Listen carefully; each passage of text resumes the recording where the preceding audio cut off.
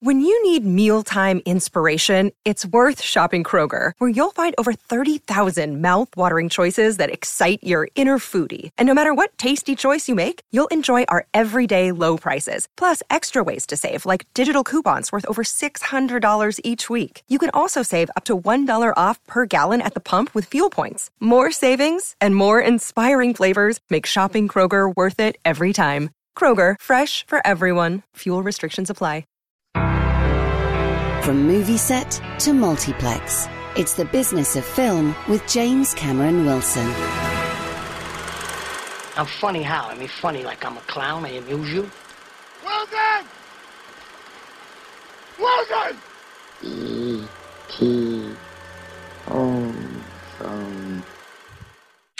This is The Business of Film. I'm Simon Rose, and James Cameron Wilson, as ever, joins me to have a look at the UK box office and to review some of the latest movies. So, James, we had the interesting thing last week that all the blockbusters that were already out seemed to actually drop quite sharply at the box office, while the actual take went up on the week. And, of course, we also had Free Guy, the new movie, which seemed to have come from nowhere and was dominating everything. So what's happening this week? Free Guy is still dominating. The box office is down from the previous weekend, but only by 12.3%. And the shortfalls aren't actually as dramatic as they were the previous weekend. So let's have a look at what we're talking about. Free Guy, which clocked up 2.3 million, is only down 11%, which is pretty strong, quite a strong hold. For a film that's not attached to a franchise. It's not a remake, a sequel, and so forth. But I think people are loving it. And when you finally get around to seeing it yourself, I can't wait for you to see it. Yes, not attached to a franchise, but from all you say, probably will be in a year or two. Oh, I think they're all well talking about the sequel already. Yes, yeah, indeed. Of This course. is, of course, Ryan Reynolds, who discovers one day that, in fact, he's not real. He's just a minor character in a video game. And he changes everything by ordering a cappuccino instead of his regular medium coffee with 2 sugars. Well, I was hoping to get to see it. Plans were slightly thrown askew, but I'm still hoping to. That's assuming I can get in, of course. I think you will, yeah. Good.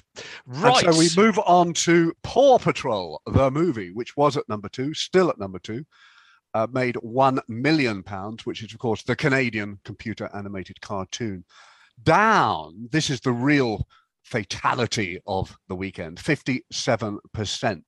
But it's got a £4.5 million total, so not too bad. I'm not particularly keen to see it. It is for very young children, of course. At number 3, we do have a new entry. People Just Do Nothing Big in Japan, if you can get your mouth around that, which is a big screen version of the mockumentary TV show, which started life on BBC 3, but then moved to BBC 2, ran for 5 series, following the lives of a group of friends who run a pirate radio station, Corrupt FM, which broadcasts UK garage and drum and bass, and is based in West London's Brentford Borough. And of course, obviously, with the title Big in Japan, they head off to Japan. Tokyo is very much the city of the week, as you will hear later. I haven't seen it, I'm afraid. I wasn't even aware of the mockumentary on TV. I think I had heard of it and watched about a minute and then realized it really, really, really, really was not aimed at me. You're not a drum and bass garage kind of guy. No, I'm more a where have I left my bike clips? I know they're in the garage somewhere kind of guy. Yeah, no, I'm afraid not. No, well, not another film. But gosh, you think just how many comedy TV series have made it to the big screen? Oh gosh, that's very few of them would have been at number 3 in the box office. Yes. Well, that's a whole long series. Yes, I mean, it is. We'll come back to it another time, James. Indeed. Number 4, we've got James Gunn's The Suicide Squad, which I think you'd also like, in spite of its incredible body count and violence. It's very jokey and very witty violence. It was at number 3. It's now at number 4, down 39% for a £12.3 million total. At number 5, Jungle Cruise, which I was a bit disappointed with, particularly by the second half, which was at number 4, down 23% for it's made £10 million and 26,000. We have a new film at number 6, which I have seen, which only made £542,000, which is a reboot called Snake Eyes, which kicks off with a major fight. In the words of Nicolas Cage, this is fight night. But that's a different movie directed by Brian De Palma and released in 1998. I'm talking about the original Snake Eyes. The new Snake Eyes, which I'm here to review, is really called Snake Eyes G.I. Joe Origins. And it isn't much better than De Palma's over-the-top conspiracy thriller. There is no relation apart from the title. The new Snake Eyes also starts with a major fight, this one being of the Cage variety and taking place in Los Angeles. But before I go on, I should perhaps confess that I haven't seen either of the previous G.I. Joe movies, The Rise of Cobra or Retaliation. But as Snake Eyes is a reboot, an origins movie, this shouldn't really matter. I'm something of a fan of Henry Golding, though. I've seen him in The Ingenious, A Simple Favor with Blake Lively, Last Christmas, Guy Ritchie's The Gentleman, and the universally loved Crazy Rich Asians, although I believe you were disappointed by the last name. Well remembered. No, I didn't enjoy it. I'd been looking forward to it, but just didn't grab me, I'm afraid. No. Maybe you were looking forward to it too much. It's always possible. Be that as it may, Henry Golding is the biggest Malaysian star on the planet and originally made a name for himself on the BBC's The Travel Show, which I never watched, but you know about me in television. Here he plays Snake Eyes before he signed up as an agent for the elite covert special mission unit known as G.I. Joe. So he's not Joe. In fact, he's just known as Snake, a somewhat ironic appellation, as it was the eponymous throw of the dice, a throw of 2 ones, that led to his father's death. We first see Snake as a little boy who is trudging along behind his father in Washington State woodland on the way to a safe house. We don't know this yet, but Snake's father is a G.I. Joe agent and is being hunted by some nefarious figures who pretty soon catch up with him and decide his fate on the throw of some loaded dice before executing him and burning down his house, all in front of his little boy. This is before the opening credit. We then cut forward 20 years and we see Snake as a cage fighter having the waste matter kicked out of him by a massive opponent until at the last minute, our hero rallies to the cause and is swiftly declared victor, as so often happens. Although this is LA, he is being watched by a Yakuza warlord called Kenta, who offers to find the killer of Snake's father if he agrees to work for him. And this is where it gets complicated. To prove his loyalty, Snake is asked to shoot a traitor of Kenta's in the head, but instead he helps the latter, Tommy, to escape, and so is invited to join Tommy's clan, an ancient ninja society dedicated to righting the world's wrongs. But before Snake can be called a true warrior, he has to undergo 3 trials and is told by Tommy that you will hurt, you will suffer, and you will fail. And the price for failure is death. Even so, Snake accepts the challenge, and I will let you guess the outcome. All the while, though, Snake is still determined to find his father's killer and ends up in collaboration with another clan called Cobra, who are described as a shadow organization devoted to global revolution through violence, fear, and extortion. So there is a lot of toing and froing, and not all of it is wildly clear. And in spite of Henry Golding's innate charisma, he's not given much acting to do. This is the sort of movie in which, following a plane journey from Los Angeles to Tokyo, and then a car journey from the airport, as soon as they walk into the compound of Tommy's clan, Snake then asks him, so what is it you do? personally, it's a question I might have asked before I got on the plane Yes, at LAX. Yes. But yes. it's that sort of movie where only the combat counts. And there's so much combat. The sort where one of Tommy's number, Akiko, his head of security, can jump onto the roof of a building unaided, except, I presume, by incredible leg muscles. On the whole, I do find origin movies tend to work better than their forebears. But by the end of Snake Eyes, I was exhausted and none too excited by the cliffhanger, which incidentally is shown in the trailer. Still, the scenes of Tokyo are well shot. If one isn't tired of seeing Tokyo on screen at the moment. I saw something I never expected to see in the paper this week. You mentioned Nick Cage there, back in the old Snake Eyes. I saw a 5-star review for a film starring Nick Cage. The Pig. Called Pig, I think. Yes. Just Pig. I got the impression, although it's online, it is in some cinemas, I got the impression it wasn't going to be in very many cinemas, but I may be wrong. Has it come to your local multiplex? Oh, gosh, no. I'd love to see it. I love films about pigs. It's been quite a year for films about pigs. Well, there was the Truffle Hunters, wasn't there? Rabbits. And there was that Truffle Hunter documentary. Yeah. Yes, and this Gunda. apparently is him as a Truffle Hunter. And the documentary about a pig called Gunda. Oh, yes, of course. You discussed that at great length. Yes, extraordinary one. Well, let's hope we can get to see Nick Cage. I never thought I'd say those words. Again, let's hope we get to see Nick Cage and Pig. But wonderful that he's managed, after so many years of absolutely awful movies that presumably were just done to pay the mortgage, if he has one, that he's done something that gets a 5-star review. We'll have to see if it's right. James, we've got to number 6 in the chart. Perhaps a good moment to pause, and then we shall attack it again. Sharing ideas about money. This is Share Radio.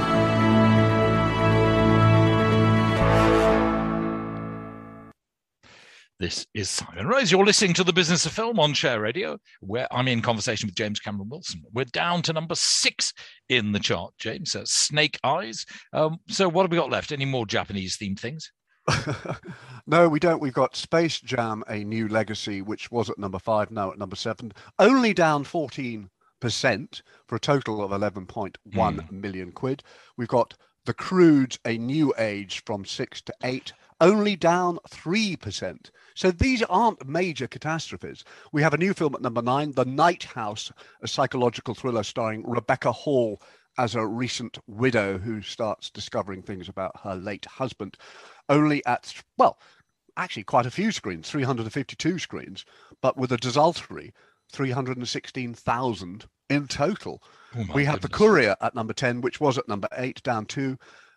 Again, only down 18%, which is, I would say, another strong holdover. And we've got a new film, amazingly not in the top 10, considering it's a big budget sci-fi drama from Warner Brothers, starring Hugh Jackman, called Reminiscence. Now, a number of these films didn't open at my local multiplex, but Reminiscence did. So, of course, I rushed off to see it because I do like Hugh Jackman.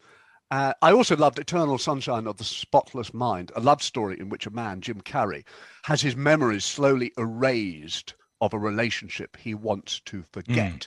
In Reminiscence, the opposite is true, where Hugh Jackman helps people recollect stuff they may have forgotten, in particular cherished memories, which he can then preserve on disc. There are a whole lot of great ideas whirling around here in a world which is suffering from the fallout of climate change, where it's so hot now that most businesses only open after dark. So this is perfect for its film noir template. And Jackman's weary voiceover is pure Philip Marlowe. His resonant baritone kicks off proceedings with the line, "The past is just a series of moments, each one perfect, complete, beads on the necklace of time." Now, that can't have been an easy line to say with a straight face, but Jackman is a straight face throughout this sci-fi action film noir romance, at times looking concerned, at others completely baffled. A lot is going on. He runs an outfit called Bannister and Associates. He is Nick Bannister, and requires his clients to undress submerge themselves into a sensory deprivation tank, strap on some electrodes, I think that's what they were, and subject themselves to a dubious-looking injection. He then purrs to them with a reminiscence. Time is no longer a one-way stream. Memory is a boat going upstream, and I am the oarsman. Then one day a woman walks to Raymond Chandler, it's not. Well, one day a woman walks into his joint, takes off all her clothes. She looks a bit like Ingrid Bergman, and asks to find out where she left her keys because she can't remember. Even though it's closing time, he indulges her. And like P.T. Barnum in The Greatest Showman, he falling for Jenny Lind, he is completely smitten. I mentioned The Greatest Showman because this mysterious woman without her keys called May is played by Rebecca Ferguson, who last teamed up with Jackman in the P.T. Barnum musical, The Greatest Showman. And although Barnum was married to Michelle Williams at the time, in the film, he had more chemistry with Rebecca Ferguson in that film than he does here. That's because everybody talks in sound bites. She says things like, don't always say always. Always makes promises it can't keep. And people like us don't fall in love. We plummet to places deep and dark. But love is the thing we climb to. Yep. Surprised you could hear the dialogue over the groaning, James. This is not Ken Loach. This is so artificial. They're just not real people. And I found it wearisome in the extreme. And it's such a shame. But Tandawi Newton is really good in this. She plays his loyal assistant, and she obviously holds a torch for Nick Bannister. But there's no chemistry between Rebecca Ferguson and Hugh Jackman. And it's a shame because it's from Lisa Joy, who did Westworld. She co-created Westworld, and I had high hopes for this. I could talk about it. There are some good things about it, particularly Miami and the CGI, but it's to be avoided, really. Well, okay. That's easily done. What number was that? Did that enter as? Number 11. Number 11. You called it what? Sci-fi action romance? A film noir sci-fi action romance, yeah. And in fact, before I went in, there was a man in the cinema who actually was demanding his money back from the manageress. Because he'd seen it? Yeah. Wow. How often do you see that for any Very movie? seldom, yeah. Which gives you an idea about the film. I don't imagine she was actually doing it. I mean, I wonder what circumstances. I imagine would a cinema refund a patron's money because the film was so bad. They've opted to show it and they've opted to pay and go and see it. Unless you came out within about 30 seconds, I'd have thought you're on a pretty sticky wicket. If you bet on the races, you have to, go with the consequences. Yes.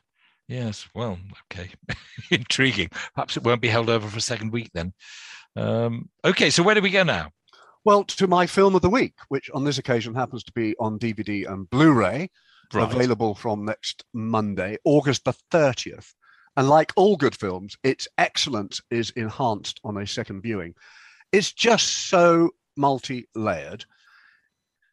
It's called The Father. It's like a jigsaw puzzle being completed on the hoof by a man losing his mind.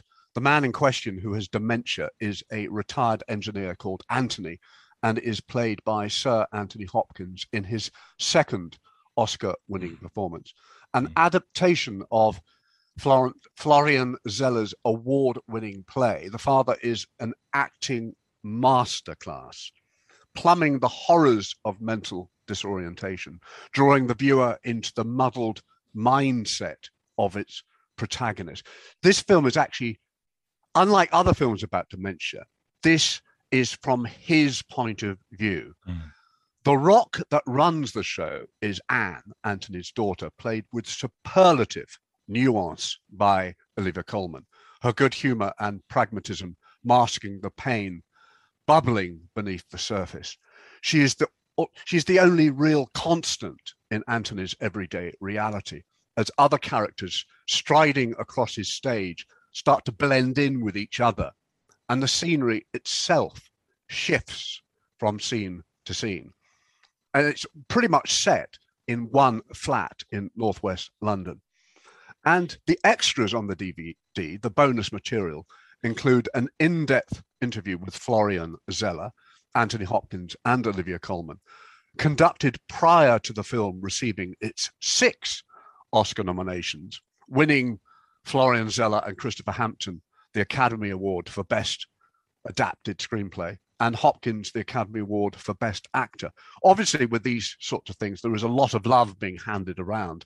And this is a virtual interview in which the 3 principals are isolated on their separate screens. Zeller is as charming as ever. I've seen him interviewed a number of times. He's very, very good, revealing that he actually wrote the part of Anthony for Anthony Hopkins, the screen role, hence the character's name. And Hopkins, sitting in front of his bookshelf, groaning with biographies of great art and artists, praised his co-star Olivia, as well as the lighting designer, talking about how important it is for the light to provide the right mood on a set. Interesting. It's not often anybody does that. Well, no. How many film stars bother to single out the lighting designer, which just goes to reinforce the collaborative nature of cinema. And it's a wonderful long set. time ago. I did work in lighting in theatre, and actually at one stage thought perhaps I wanted that to be my career. And I remember the one thing I was told by my then sort of teacher, mentor, was, nobody should notice the lighting.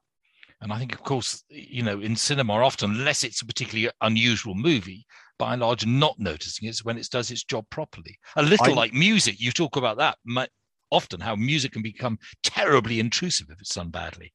Well, funnily enough, I did notice the lighting in Reminiscence. Right. And it's always backlit and always right in the front. And it really bugged me because it was so ostentatious. I was not aware of the lighting in The Father, which is a terrific film about dementia. There have been a lot of films about dementia recently. This has to be the best. And Hopkins didn't want to sort of appear live to collect his award, did he? I don't think he thought he had a chance in hell, because the odds on were for Chadwick Boseman for Ma Rainey's Black Bottom, and he just didn't think that he could possibly get it. But it is an extraordinary performance. And it was wonderful to see him interviewed and having seen it again, and to see him being so compos mentis, because he is now an octogenarian himself. He is. And, and a composer as well, as we've discovered from several films. I mean, he's directed, he's composed, indeed played music in some of the films he's been involved with. But I know we've only got about a minute left, but I did see a wonderful film as well on Netflix called Beckett, with John David Washington and Alicia Vikander, which I highly recommend. I mean, the standard of Netflix is amazing. I would describe it as a Hitchcockian thriller set in 2015 in northern Greece. And it's one of those films where it never forces the exposition on you. You realize they're in Greece from the olives and the scenery. And basically, it's a story of a man on the run. And the fact that he's a black man is significant, but that's not really stressed until later in the film. I was totally drawn in. I think John David Washington is a wonderful screen presence, as is Alicia Vikander. It starts in a bed, and they've obviously had the first row. They're kind of newly in love, and they're trying to make up for it. And, well, obviously something happens. It's a thriller. There is a tragedy. But I don't want to say any more than that. But it's a really good watch. And I was watching it and thinking, how many films start in bed? A lot. And my mind, until I was completely drawn into the thriller, I made a mental note. Yes, I know. I can feel another of your lists coming, James. A lot as well as how many British sitcoms have become films that actually have done well in the box office charts. So this is called Beckett with John David Washington on Netflix. Thank you very much indeed, James. James Cameron Wilson will be back after viewing more films with box office next week, as we see whether something has replaced Frigo or not. And of course, not very long, is it now, until we actually get the Bond film, unless they change their mind September yet again. 30th. September 30. Who's counting down? Yeah, yes. But you better book a ticket for that. You don't want to get bumped because they won't allow any comps. I'm sure everybody's looking forward to that, James. It will, let's hope, revitalise cinema. That's it, though, for this week from The Business of Film. You talking to me? Bond. James Bond.